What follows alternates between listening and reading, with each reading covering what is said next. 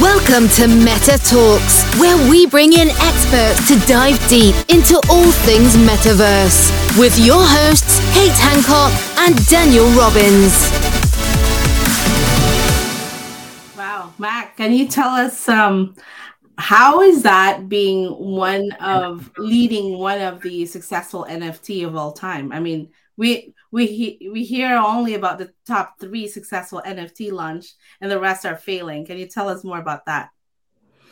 I am lucky enough to have been involved in a couple of successful projects, but I've been involved in many, many, many unsuccessful projects as well before NFTs, and I will be after NFTs. Like, it's just a shots on goal ratio thing. I would argue that I have launched more iOS apps than most people on Earth. You haven't heard of almost any of them. You shouldn't have heard of most of them. Most of them kind of sucked, and that's okay. That's just, that's the journey. But if you throw a ball enough times, eventually, even if you ain't very good at basketball, it's going to go in the hoop. Yeah, I'm curious about what are some of the, being part of CryptoKitties, what are some of the things that makes it really, that made it work? Oh, this could take a whole hour. I'm curious about. That's what everyone's wanting to hear. So it was a different time. It was 2017. Nobody on this call had ever heard of NFTs. I'm guessing, like, I'm being a little shitty, but generally, right? It wasn't a thing a lot of people were talking about because the word NFT didn't exist yet. CryptoPunks were a thing. That was it. Plus these like weird racist rare Pepe things on the XRP network, and then those curio cards that people like. But the world didn't exist as we know it. On the other hand, every single like knitting magazines wanted to write blockchain articles. Everybody on Earth wanted to write something about blockchain because it was as hot as NFTs were, say, last summer, but it was for just like blockchain in general. Again, because NFTs didn't exist. DeFi literally wasn't a word that people had used yet. And so we got the timing really, really good. That's mostly luck, but also some intelligence maybe, but mostly luck. And we built a pink website. Everybody else in blockchain was like pretending they were fucking Neo in the Matrix with like green numbers scrolling up and down vertically on the black backgrounds. And they were like red pilling you. And they were going to show you the future of decentralization and all this crazy shit. And we just said, like, we're going to make cute, adorable cartoon cats fuck on the blockchain. You can make cute cartoon cat babies. And like, that was different and cool. And to be honest, when Roham said to me, I need you to make the blockchain fun, one of the pillars that I came back with was like, oh, well, it must involve cats because cats are the gasoline of the internet. That's like opt out, not opt in. You explain why you don't use cats, not why you use cats. So that was like, I was right about that, right? Cats, people fucking love cats. I've heard the theory that dog people get to go to the dog park together or something, and so they have some kind of like social stimulation in the real world, but cat people sit at home with their cats, and so this like online cat thing, I don't know if that's why cats are so big on the internet, but outside of porn, cats are the biggest thing in video online, and so that's kind of interesting. We had a group of, by the time when we first started working on CryptoKitties, it was 3 of us. And then 3 months later, when we shipped it, there was like 12 of us.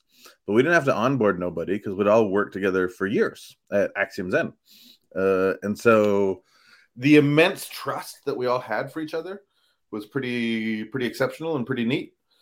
And allowed for incredible collaboration, like in very quick, deep ways of working.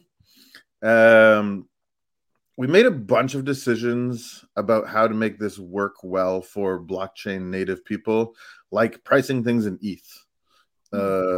We could have priced things in US dollars, but there's a trajectory, and not that we knew this at the time, but there's a trajectory that I now have advised people they should take as a sort of blueprint, which is to design your system so that the maximalists can ape in, and then when you hit the tipping point, it works fine from there. I live in my parents' basement here, but I didn't back then. I was just visiting here, and I was walking up the stairs, and somebody sent me a text message that said, you just sold a cartoon cat for $30,000. And like I know now we live in a post NFT world, and like $30,000 is nothing. But I promise you that was the craziest fucking thing I'd ever heard in my life at that time. There was nothing like that ever. That was fucking bizarre. Yeah, Mack, I'm gonna, before you're gonna do that, I have to give you an honor. Like, you created this whole kittens and monkeys and the whole thing because you wanted to be more fun. So technically you started it all. Like, how can you gamify the whole cartoonist thing? I mean, like, that's do you ever like, how does that feel? You started a whole movement of NFT being cute and fun. I didn't start. I pioneered. So Roham said to me in like June of 2017, he's like, I need you to make the blockchain fun. And I was like, no, blockchain sucks. It's for anarchists and libertarian fucking neckbeards. There's that word again. And like mouth breathers, and we ain't those people. So why are we gonna do that? And he was like, it's cute that you have an opinion, but also shut the fuck up and do your job. And I was like, good point. And so that cat thing that I just told you about like cats are opt out, not opt in, that was true. The other thing was I always wanted to make a gardening game where you didn't know what bird music you could collect based on the flowers you put in the ground. So you put seeds in the ground and they would turn into different colored flowers, and depending on the flowers in your garden, different birds would come. So this idea of like genetic discovery was really fun and interesting. And then CryptoPunks. I bought a CryptoPunk for $35 because I seen one that looked like Wonder Woman, and I fucking love Wonder Woman. And so I was like, I didn't tell nobody because I was embarrassed that I just spent $35 on a JPEG on the internet, but I was like, fuck it, I'm gonna do that. So the point is, I did not, pioneered would be a fair word, but not pioneered individually. Many people blazed trails, midgets on the shoulders of giants, and all that. I will tell you though that the 721 standard that all of these JPEG empires are built on, like Solana's coming up, good for them, that's awesome. Top Shot's clearly on Flow, so they're not an ERC 721. But the entire ERC 721 standard that most of your JPEG empires are built on was written by Dieter to solve my cat fucking problem. I came to work and I was like, hey, let's make cats fuck to mine Bitcoin. And Dieter was like, what are you even like talking about? That doesn't make sense. I was like, well, do blockchain things and then like make new cats and make them good. And he was like, oh, we need to create a standard so that we have non-fungible tokens so that blue cats and pink cats aren't the same. I was like, yeah, for sure, man, if you say so. And that led to the 721 standard. So I like to tell people that like I was the kitty part of CryptoKitties, not the crypto. And I was the problem that led to the 721 standard, not the solution. Dieter and other very smart engineers all over the world. I work with a guy named Andrew now who worked on that standard. Like, this is decentralization. This is blockchain. It's never the story of one person. It's always a story of collaboration. But I caused problems that led to some pretty fucking incredible solutions, if we're being honest. Well, there you go. Hey, when we're one of the few first, you can create a solution, create a problem that gives a solution, and people are making money off that problem. Hey, that's the whole ecosystem work, right, Dan? Yeah, no, that's I do. I like the way you explain things, though. So I know it's very entertaining. I'm like, this is fun. Dan, what's your question to that one? Yeah, so you went from the CryptoKitties. I know that obviously, like you mentioned, there was a lot of problems. You solved a lot of those problems.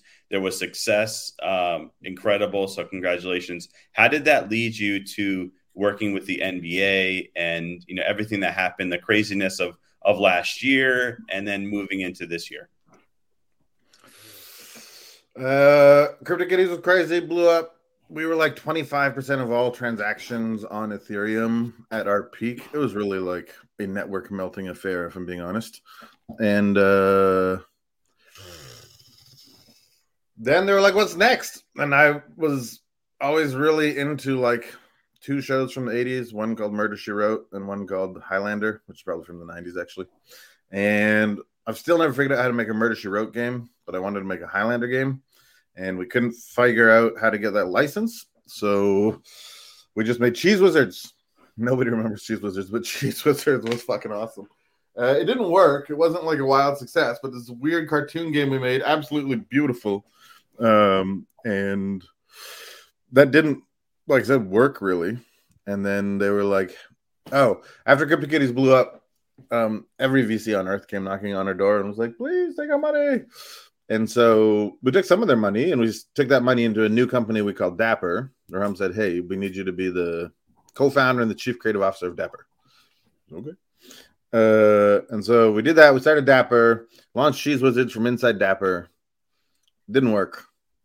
Then they're like, "Now what are you going to do?" And I was like, I don't know. You tell me. And so they said, "Go sell to basketball people." And so I went to New York with Katie, who's the best. She's like the head of marketing over at Dapper, probably still, except she's on mat leave because she just had a baby. Hi, Katie, and your baby. And we walked into the basketball office and we're like, "Hey, we just pushed like $50 million in gross market volume through the pink cats that you didn't know existed 3 months ago. And you have LeBron fucking James sitting on the bench. So why don't you do something about that?" And loosely, they were like, "Good idea." I think it took like 18 months to actually negotiate that deal. And Katie led the charge there. That was something Katie and Roham probably did a lot of, plus Mickey. Mick helped, I'm sure. But over the course of all of that, I eventually left. And I walked away from Dapper. I went back to making mobile games. That's what I do when I'm bored or need to work. And then I guess 18 months ago, I always remember that Scarface scene. They dragged me back in. Not Scarface, Godfather 2. But still, Pacino. Some people I like and some interesting people were like, "Please come make NFTs with us." And then I called an old friend of mine and he was like, "I think I want to spend the year changing artists' lives using smart contracts as the tool." And I was like, "Oh, that's cool. I'm going to do that too, but I'm going to do it with Grammy Award winning rappers." And he was like, "Oh, maybe we should hang out." I was like, "Yeah, we probably should." And then we started Big Head. That's John. He's my co-founder. I've known him for a long time. Wow. And so then we got going, and then now we've had a wild-ass 18 months, if I'm being honest. Wow, awesome. Well, I think thank you for sharing that. I think it helps people have an understanding of, it took you guys 18 months to close the deal with NBA to launch the NBA top, Dan, what is that? Top Shot. Yes. See, but some people, they think it's just 30 days, 90 days, right? It's back and forth. And it really requires a lot of patience. And we have a question here from LinkedIn. When CryptoKitties minted, what year was that, Mac? I believe it was November 28th, 2017. 2017, yeah. We didn't mint like projects do now. We had 1 year where every 15 minutes we would drop a new clock cat. And then people could breed cats, but new genes being introduced to the ecosystem would only come into these clock cats. Mm. So every 15 minutes, we had a Dutch auction on one of these cats, and that lasted for 1 year. So there's 96 cats a year for 65 days. And that's a very different approach than this 10K PFP minting thing that people do now. So now, do you have the correct figures of the total volume of CryptoKitties? No idea. No idea. I'm sure it's ginormous, Dan. Well, let's talk about the Play to Earn program. Who kind of started that whole thing, Mac? We made CryptoKitties, and everybody loved it and all that. And I'll tell you two things. One, before we launched to the public, we had a small beta group with I think 1,000 people. Maybe not that many, all on Telegram. This is before people were using Discord and shit. And the other thing was that Axiom Zen was this venture studio. So we had different teams working on different projects in there. And those of us who worked on CryptoKitties weren't allowed to buy the cats because we knew the secrets of the genes. There's insider information that we had. But the other people who worked at Axiom Zen, as long as they didn't work on the project, were allowed to. And so one of them came up to me in this alpha sort of beta before we'd publicly launched and was like, "Thanks for the trip to Vietnam, man." I was like, "What the fuck are you talking about?" And he said, "I just sold $2,000 worth of CryptoKitties. And so now I'm taking my girlfriend to Vietnam." And I was like, "The fuck are you even talking about?" That was really that made no sense at all.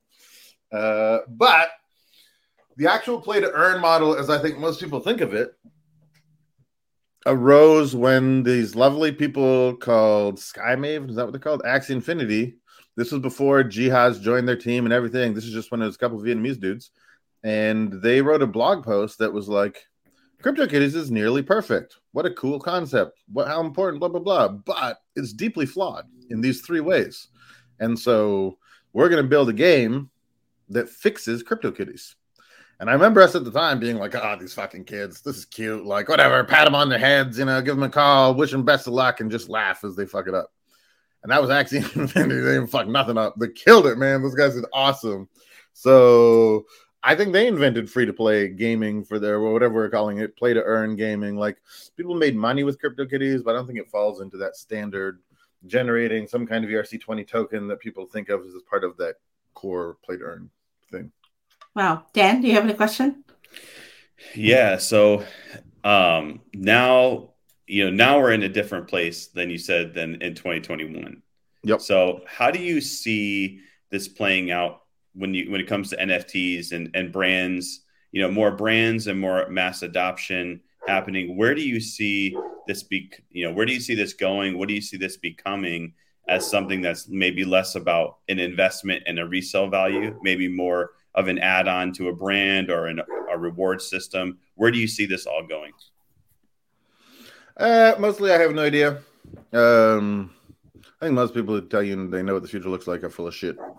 But I think like one of the big ideas we had at Dapper, really it was Roham's idea, but something that we all kind of organized around was this idea that if you want to build an ecosystem in the modern sense of that world, you need developers and you need consumers and you need IP. Those are the 3 pieces of the triangle. And the developers will follow the consumers and the consumers will follow the IP. And so what you need to do is get amazing brands into place, and then people will follow the brands, and then developers will follow the people. I think that's loosely true. That's a model that we rolled out with Top Shot, right? At the point that they were building Flow, and I left before Flow launched, but at the moment that they were building Flow, there was no blockchain on earth that was like, we're going to launch with a major AAA IP. Everybody was pulling a Bitcoin, pulling an Ethereum. They were getting super, super nerdy developers to really believe and understand in the messages that they were sort of believing in and creating with their decentralized networks. And then slowly over time, letting that kernel of a community grow and expand. That was the model for how to build very successful blockchain communities. And like, it worked at least twice, arguably many more times. Flow took a different approach, and it was very high risk, if I'm being honest. And it sort of looks like it might work out, which is super cool. I think a lot more of that, to your point, is part of the future. Like, people need to care about these things. People don't give a fuck about data security. People don't care about decentralization as a word. There's a bunch of big ass buzzwords that the nerd words used that don't matter to muggles. They don't. Sell the benefit, not the feature. I used to sell cameras at the Canadian equivalent of Best Buy. And it'd be like, stop fucking talking about how many megapixels are in this camera. Start talking about how beautiful the pictures are going to take of their grandkids' birthday parties are. That was the whole fucking thing. And I realize nobody buys megapixels in cameras anymore, but, this was the old days. So I think the future does involve more major IP getting involved with this shit. But I also think there's these fucking goblins. Oh my God. Goblin Town is the greatest thing on the blockchain in like a year. And everybody who doesn't like it is silly. And I think as long as you've got shit like Adidas or Nike coming into the space, you will also have people being like, fuck that. You missed the entire point. We're going to go make some goblins gurgle for 4 hours on a Twitter Spaces because this is fun and interesting. So to me, it almost sounds like you have, and by the way, I started selling cell phones in 2002. So I'm very familiar with selling them, not talking about megapixels. We might have gone through the same sales training class, but so it almost sounds like you have multiple worlds converging into one is basically what I'm hearing. You have, like you're saying, people that, quote unquote, more nerdy, they're more into the technology. Then you have, corporations, bigger brands, different forms of IP. You have all these people converging into one, and how are they going to play together? And so I think we've kind of seen that over the last year and a half, which is quite interesting. Like some things people don't like, some things people like, and then there's the rest of the population that doesn't really care or know either way. So appreciate that, Kate. Over to you. Yeah, absolutely. I mean, can you believe what are people, our brands are doing now with this stuff you guys started back in 2017? Is that mind blowing to you, Mac? Yeah. I mean, one thing we used to talk about was like in the old days of YouTube, when you said to major IP holders, people are going to have your shit on YouTube. But like, no. And like, nobody wants their fucking blockbuster movie being on YouTube for free or anything. But just like for the sports moments, talking to the NBA, it felt a lot like what I imagined talking to the NBA about YouTube was when you're like, yeah, no, the highlights are going to be on YouTube. Like, the fuck they are. We own that IP and we charge people a lot of money in order to be able to broadcast that. There's no fucking way we're putting that on YouTube. And just like social media, and before social media, for you real old bastards, blogging, trying to convince these corporations that blogging was the thing they should do just made no sense to anybody. What the fuck do you mean we would write about like our corporate values or what are you saying? Like, no, I used to try and convince people many years ago to have business blogs. First blog I ever nobody cares about that. It's a side note. Anyhow, so the thing about big companies right now with the blockchain things is that there's this word progressive decentralization. Mm-hmm. This sort of starting with the notion that if the system that we design has an end state where there are thousands of nodes operated by strangers all over the world, but in order to get to that point, maybe there's only 4 nodes in our blockchain, and we actually run all of them. And that's clearly not decentralized. We're not pretending it is, but we're saying for an intended target end state, the path there is progressive in its decentralization. So that's cool. The brand IP stuff, talking about trying to get them into blogging and YouTube and talking about progressive decentralization. One of the coolest things about blockchain and NFTs, and now we call it Web3, is extensibility. There was a time, people talk about the PayPal mafia. Mm-hmm. There's a kitty hat mafia that people don't know about. But one of the first things that came out for CryptoKitties that we didn't build was called kitty hats, and let you put hats on cats. And there were just other NFTs of hats, and you could buy them and you could stick them to your cats. And the 1144 or whatever the new construct is, the new NFT standard that lets you merge things, didn't exist. And so it's clunky and awkward and fucking weird, and nobody remembers it. But to be clear, there's 5 people that I know of who worked on that project. 2 of them worked at Dapper. One of them is the lead game designer in Top Shot, but like had profound impact on the future of NFTs. One of them is Jihaz, who became the co-founder-esque of Axie Infinity. Massive. One of them is Dan, who became employee number 1 at OpenSea. And one of them is Jeff, who just fucking rules in his building startup that you're all going to know about soon. This is like profoundly impactful, these people's legacy on this space that we all live in. Nobody knows about that shit. But what they were playing with at the time was extensibility. And the thing with the NFTs, that one of the things we loved was this extensibility. You can put hats on cats. Somebody built a racing game for CryptoKitties. They didn't ask us. I remember being pissed. I was like, you can't build a fucking stupid racing game for our cats. I was like, yes, you can. That's the blockchain, man. The person who owns the NFT owns the NFT. And if somebody wants to build an application to make fun or beauty or value for the NFT holder, that's their business. That has nothing to do with you just because you made the NFT. That was an eye-opening thing and really, really neat and cool. And that's not being explored in NFTs for the most part today. And the brands that you're talking about are fucking terrified of that, understandably. Yeah. It's the dick and swastika problem, right? If I can remix your NFTs, but you're just going to go around putting Nazi symbols on all of it, well, fuck that. None of us want that. Or if you're just going to put penises on everything, it's kind of funny sometimes. But generally, like, I don't want penises on my, like, Steph Curry basketball card because we accidentally allowed for true interoperability in these major brand shit, you know? Yeah, it's kind of crazy. Let's go back to the Super Bowl. Everyone's very excited. Oh, we're gonna see Bored Ape in a commercial because hey, if you're a holder, then you might sell some merchandise. And these are some of the fun things. Like once you own that NFT, you own that IP, so you can do whatever you want with it. I mean, Mac, we've heard Dan and I were discussing. There's a Bored Ape, holder that created a restaurant in Long Beach, and it's Dan. What is the name of that company? I think it was Bored and Hungry. It was a pop up. Yeah, so it's a pop up.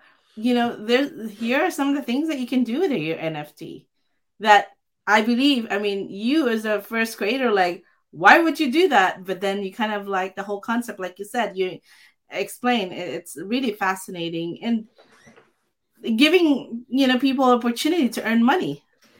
So I don't believe that creative licensing rights matter as much as many people in NFTs do. The fuss that gets thrown about, oh, do I have the IP rights over this? You can, like, it's fine. But honestly, you can name on one hand, the number of NFTs that have tried to meaningfully use their creative ownership. And like, they're all apes, because apes is the only IP that matters in the space. There's the wine thing that somebody did with apes. There's Jenkins. There's the fucking restaurant, whatever, the pop-up restaurant. These are all out of apes. Of all of the other collections and all of the shit that all of those founders got because they didn't give the right rights to the project holders. This is different than the extensibility thing. This is like, you own the ape, so you can choose what games your ape plays, is different than you own the ape, so you can go build a game around the ape. And like, when we first got into this and I didn't understand anything around IP rights, I got really excited and I was like, this is amazing. We have to have absolutely zero control over what people do with their CryptoKitties. They own that cat. They own that image. They get to do whatever the fuck they want. That is so cool. That's really weird and really neat. And Dieter, smart guy, again, was like, and what about when somebody makes a pillow for kids that has a CryptoKitty on it, and it gives them cancer because it's made out of a carcinogenic material, and your IP is killing kids, but you gave away the creative rights. Is that cool? Are you good? Are you really excited with that? And I was like, no, fuck no. That's terrible. He's like, that kind of shit can happen. If you don't have quality control, if CryptoKitties is the like pillow that killed the kids, or somebody builds a toy that comes in a plastic bag that keeps strangling people because it doesn't have enough warning labels on it. Like, there's a bunch of weird things where, as the IP owner, and not just me, like, oh, I created the IP, but you as the rest of the holders of that IP. If Doodles becomes the thing that, like, somehow the Doodle product was unsafe and somebody died because of a Doodles product, that's really bad news for all other Doodle holders. And so I don't know that you can do whatever you want. CC0, I think that's what the kids like to call it. I don't know that that's as utopian and simple as, surprise, surprise, the NFT community likes to believe. We're not known for our nuance in NFTs, if I'm being honest. Yeah, totally understand. I mean, like, you have no control, and it's scary. Like, oh my God, it's something totally not. And it's not about like, oh, I didn't get my cut of the profit. It's about, oh, I didn't have the ability to mitigate risk. I wasn't able to make good choices that saved all of us from some dumb drunk asshole who happens to own the same IP as us and fucked it up for all of us. It's very easy to piss in the well of a great collection, and then we're all drinking that water. But if you have somebody who's guarding the well, then you have some kind of control. Yeah, and I think we had a similar conversation around DAOs and entrepreneurship. The majority of our audience are entrepreneurs. Some are into the space Web3, some are getting in, some have no idea.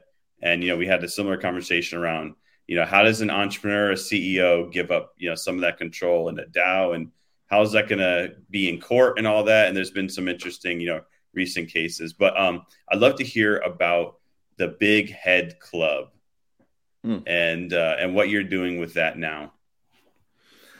So 18 months ago, I started making NFTs again, called John. I want to make weird NFTs for artists. So we started doing that. Ended up meeting some people down in LA. we met Mila and Ashton and ended up doing Stoner Cats with them. So that is a NFT that they Mila put together. Nothing to do with Ashton. He's just pretty. And fuck, that man is pretty. My God. But we did Stoner Cats with Mila, and it's super neat. It's 6 episodes of a cartoon that you unlock, and you can only watch if you own the NFT. At Big Head Club, we like to do strange and marvelous NFTs that stand the test of time. The kind of thread that we're trying to weave through all of it is pushing the medium forward. Experimentation, trying something new. We thought we were the first to ever do that episodic gating of content. There's a cool NFT called Deadheads that likes to remind us that they were first. So hi, Deadheads. Yes, I know you were first. But we didn't know that at the time. So that was an attempt to push that envelope forward. And then we did something called Oni Ronin, which are absolutely mind-blowing. Samurai, haiku poems. We took real haiku death poetry, because that's the thing. In order to die well as a samurai, you would try and write your death poem as close as you could to the moment that you died. And so we took 20 of those poems from history, like real haiku death poems, and built an entire NFT collection around them. And we've got these heavy metal fantasy things. We've got comics, and we've got lessons, and you can send your Ronin to the Trial of Ascension, so the bravery mechanic is in there. And that was new, never seen in NFTs, where you would find out whether you had a golden Ronin or just a fallen Ronin. And then we did Ghostbusters, and Ghostbusters has gotten incredible, like the official Ghostbusters Afterlife NFTs. There's an incredible medium in there, like a mechanic about the mob are these new NFTs that will visit your wallet if you own a Ghostbuster already, because those mini puffs like to travel is a pack. And then if you have a Ghost Trap NFT, which we made, you can capture the mob and get one for free. Again, just always trying to push the envelope of what's been done. Sometimes embedding that inside major IP, but that comes with more stress than it's worth in a lot of cases. And we like to support weird art. We just released a collection by a guy named String Bean that nobody's ever heard of, but he just made art we loved. We've done pieces by somebody named Vít Orvuski, Late Afternoon Drizzle, beautiful, strange art. Honestly, like, we like making weird, cool shit, and we have the privilege of kind of being good at it and making money, and so we're gonna keep at it, you know? Hey, that's the best job in the world, making weird, cool shit. There you go. It's kind of okay. Kind of not complaining. Yeah, Mac, I'm kind of curious, where are your creativity coming from? Can't help it. Was born this way. There you go. Hey, thank you for your contribution to the whole digital art. You know, it really made it fun. And it is sometimes like conservative people, entrepreneurs, like, who the hell would buy this crazy, weird, cool crap, right? One of the best things I do to keep myself humble is go read the comments in Facebook on any NFT article. It's very good. It's very good. The fucking one line that sums up my professional life over the last 5 years is a fool and their money are easily separated. That is the anthem of Facebook comments on every single NFT article out there. And I'm always like, it could be, I suppose. I don't know. I feel like it's been working out, but you never know. Hey, those are the things, though. The haters, those are the things that, okay, I can make it even more so people could hate me even more. So, right? To be honest, do you guys know Little Michaela? No, not at all. Tell us more. more. God. Okay, Little Michaela is the best thing in the world. Little Michaela was a virtual influencer, and nobody knew that she wasn't real for a long time because she looked super real. And eventually it came out that she was put together by a company called Brood. Brood ended up creating Friends with Benefits, which is like arguably the biggest DAO culturally that matters in the NFT space. But Little Michaela had nothing to do with NFTs. She was just this virtual influencer. And at Dapper, we raised $12 million, the first time we raised money. And like the internet lost its shit. They were so fucking mad that the cartoon cat fuckers on the blockchain had just raised $12 million. This is the problem with Silicon Valley. The people are out of touch. This is just another like cookie delivery app. Solve real problems. People are dying of cancer. This is bullshit. I hate Silicon Valley. All this. And then like the day after we made that announcement and pleased the world as we did, Brood came out and said that they raised $6 million. And once again, like the same people on the same TechCrunch articles, because people were still reading TechCrunch, just fucking furious. Just like, this is unacceptable. Who would give this $6 million? And magically, I was talking to like the woman who runs Fenty, Rihanna's thing, or the creative director over there, and she said, "Do you know Brood? Do you know Little Michaela?" And I was like, "No, but I worship them. I'm so infatuated with this thing that they've built." And so she said, "I'll set you up on a call." I called them. Trevor became a good friend of mine. I think he might even be an investor in Big Hit. He's at least an advisor. Somehow he's involved in this fucking business. But at the time, I called him and I said, "Listen, the same people who fucking hate me hate you. Let's give them something to really fucking hate." And we were going to do some weird shit together. It was going to be super fun and super cool. But we never really got around to it. Man, but there's some weird pitch decks in this world about like Little Michaela meets CryptoKitties from 2017. We'll make an NFT out of those. It'll be worth a lot of money someday. Oh my God. Well, let us know before before it gets out. So that's hilarious though. See, that's why like this comments and haters, it creates even more fun things because hey, why not, right? Drake taught me, man. Thanks to all the haters, I know G4 pilots on a first name basis. Even my kid knows that line. That's like how the shit works. Dan? Yeah, no, it's really interesting, like you're saying. But we all know those people though will hate on everything because that's some people live in the drama and some people live in positivity. But I'm curious though, and I was looking at the Ronin. Love that. I've always really interested in Japanese and history there. With the Stoner Cats, did they? How did that come about? I'm really fascinated that you worked on that project, and it seemed like that. I know they've done the BFF and some other big projects, so it seems like that had become more and more popular as Mila got more known for the NFT in the crypto space. So Ashton runs or works at a group called Sound with Guy Osiris. Sound are some VCs. When we were putting Big Head together, we were talking about taking some money from some people. And through the journey, I met a woman named Maria. Maria is the shit. Maria is the best ever. And I was talking to Maria about our business, and we were talking a lot. And because she works with Ashton, she's friends with Mila. And so she kept saying, like, Mila's going to do this Stoner Cats thing. And the problem for them, so Lisa and Mila run Orchard Farm. It's a production company. And they learned about Stoner Cats. 3 people made Stoner Cats, came up with the idea. Their names are Sarah, Chris, and Ash. This is how this industry works, and I've learned this. They're the creators. They're like, we have a fucking idea. We have a vision. We want to make a thing.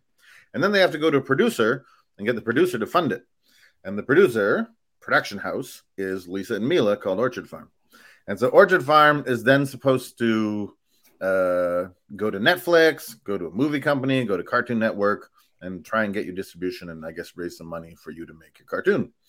They didn't think they could get anybody to buy Stoner Cats. Apparently they tried with a bunch of people and everybody's like, no. And then Mila said to Ashton one day, hey, can we like NFT this thing? And he was like, I don't know, but you should call Maria because she will know. And you should call Morgan, a woman named Morgan Beller, who's the shit. She's fucking amazing. And she is a VC at NFX, but she also was with David Marcus, co-creator of Libra. And I guess they call it Diem now, the Facebook blockchain. So anyhow, there's a group of very, very talented women who some knew a lot about NFTs, some knew a lot about making TV. And they came together. Maria's one of them. I was talking to Maria. She kept pitching me their different ideas. I kept being like, no, don't do that. Don't do that. And eventually they're like, fuck you. Come talk to Mila and Lisa. And so I talked to Mila and Lisa. And I was like, oh, they kind of get it. And they kind of care. And this is fucking cool. And so we did that project with them. And to their infinite credit, they're like drank fully from the Kool-Aid. They did gimmicks. Their next project, totally blockchain, totally own the NFT to see the content. It's on Solana. They got another one coming. They like truly love and believe in this weird world. And honestly, it hasn't been easy. Like being a celebrity it's awesome. You have a big fancy house. People love you, blah, blah, blah. Like all sorts of great shit. But also like the target on your back fucking sucks. Really and truly. I've seen this firsthand now. Mm-hmm. The target on your back sucks. You do interesting things. You fail. People mock you. People hate you. People laugh at you. And you're a real human being on the other side of that. You're sitting there reading the fucking comments on Instagram just like everybody else is. But Mila and Lisa, God bless them. They're like, I don't want to say all in on this. That's probably overstating it. But they're like, they fucking believe. They really think it's really exciting to eliminate middlemen and for the creators of the content and the consumers of the content to connect to each other directly. And that's sort of the power of what we're doing here. Or one of the powers of what we're doing here. It's really fucking neat. And Lisa is a friend of mine probably for many, many, many years to come. Mila's fucking awesome. But even if I never spoke to them again, they would be on this blockchain journey. They really are. Like, they are priestesses in our church now. Mm-hmm. Wow, I really love those. Yeah, Dan, go ahead. No, I was just gonna say, I appreciate the way you explain people. By the way, like the words that you give to explain how incredible people are is great. By the way, and go ahead, Kate. Yeah, so I really love that. Mac, we were just at Cannes Film Festival, and I we met a few of the 5 people that was a pioneer of owning Bitcoin, and they were there making film. And again, exactly what he was sharing, like they want to fund movies through Bitcoin, and they were a few first, and I love the passion about it. Like someone has to do it, right? Someone has to jump off the cliff to try, and if this gonna work or not, and then figure out if my parachute is gonna work in the middle, right? But I do have so much respect for these people, because being the first comes with risk, and like again, a lot of haters and will mock you when you fail, but they were the one that first test the market.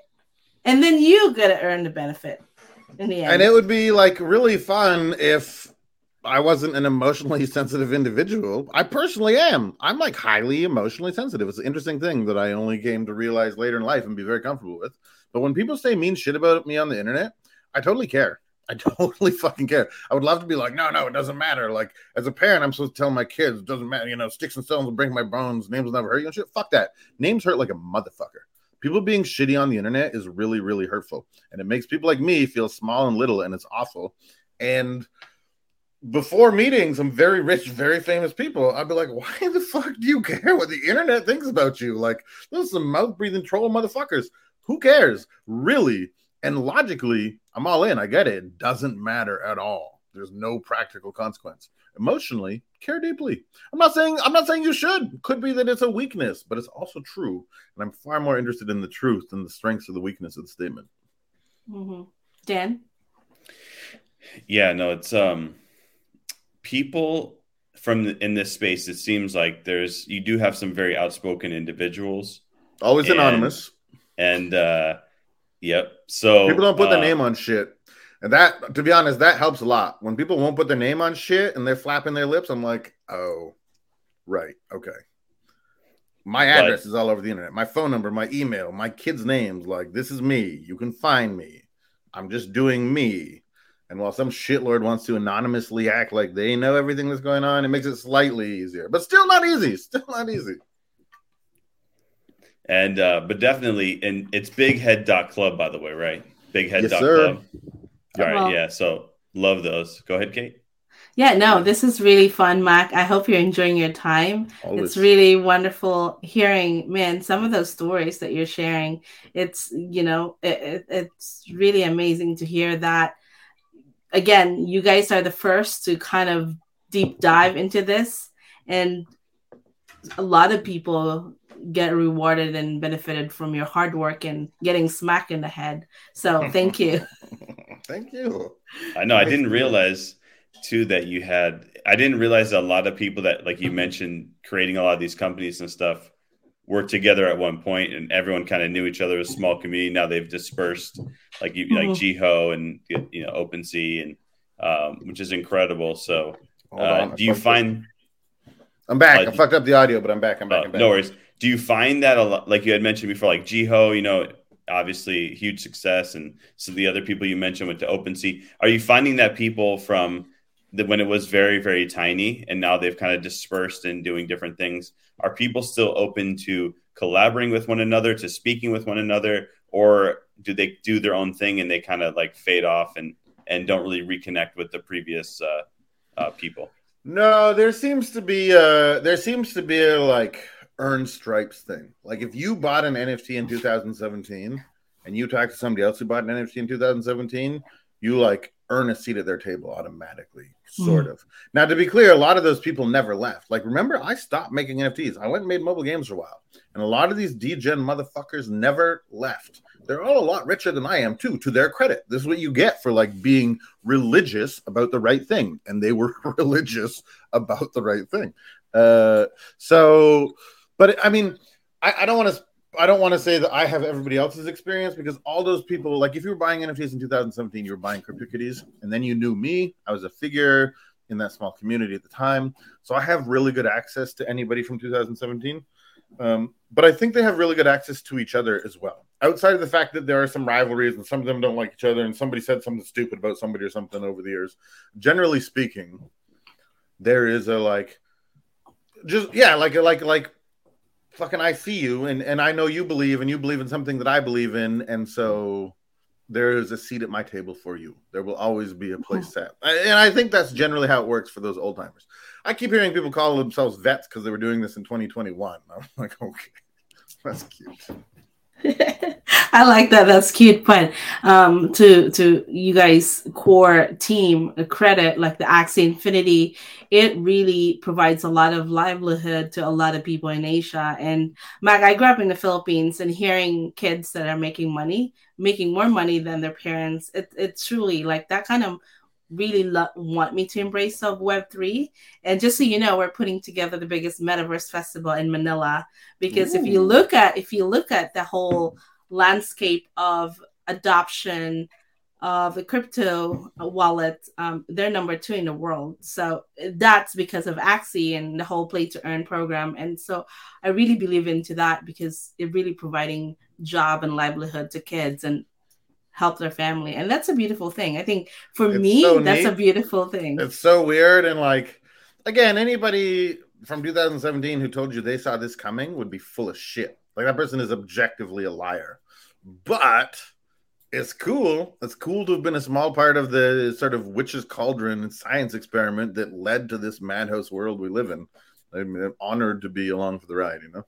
Yeah, I was just in Barcelona speaking about Web3 for entrepreneurs, you know, getting ready for them before they get disrupted, a few of their businesses. But I got asked a question to one of the female who's head of the Harvard Innovation Lab. And she asked me, Kate, how do you feel about this whole play to earn program where one giant is making money? I said, X, Y, and Z. I mean, the kids are making money. I mean, I'm okay with it. Like, they're helping their family and self-sufficient themselves, doing the things they love. I mean, I understand one person making money, but they're benefiting from it. And it's spread to third world country. That's a beautiful thing. And so she actually said, well, I really like how you explain this, because sometimes people just focus into, oh, this should not be a big giant making money, but it dispersed to a lot of people. And that's the beauty of Web3 that I really love. Awesome. Well, thank you, Mack, for being here. We're honored that you're here. So, of course, we always ask people, where can they find you and hear more information? I know there's bighead.club, BIGHEAD.club. Where else can they connect you, or what's a good way that people can get in touch with you or the company that you have? What's my Twitter name? Bighead Mack. Bighead Mack, I think, is my name on Twitter. I quit Twitter. I turned 40 and I quit liquor and Twitter. I was like, I'm an alcoholic and I'm addicted to social media, so I'm going to get off both those motherfuckers. And so I spent 1 year not drinking and not tweetering. I deleted LinkedIn. You know what my favorite thing is? People say dress for the job you want, not the job you have. You heard that expression? Mm-hmm. The most interesting, powerful people I've met don't use LinkedIn. And so I was like, you know what? Fuck it. I'm going to dress for the job I want. I'm going to delete that motherfucker and see what happens.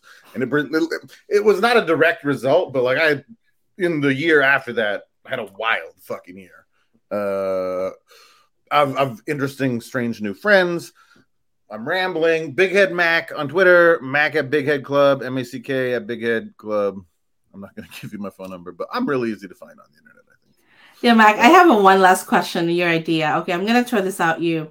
If you have, you have a big palace that charge $100K a night and they wanted to drop an NFT, what creative picture would you put that? Like, what would be the digital art? Just random. It's a big fancy castle. Mm-hmm. Doesn't matter what the art is like. If you buy the NFT, Jim Carrey will hunt you with a crossbow inside the castle. See, I really need to creative. He's one of my favorite. There you go. See, I want to go there. Right? Yes. Oh my god, I'm laughing so hard. Thank you, Mac. Maybe we can all make that happen. That would be incredible. We can make that happen. It would be a great project. I think so. There you go. Mac, what a pleasure. Thank you so much for sharing all your input, stories, and man, hats off to you and your friends. Thank you. Y'all have a wonderful day. Thank you, Mac. Thank you for listening. Please rate, review, and subscribe. And visit metatalks.com. That's talks with a Z.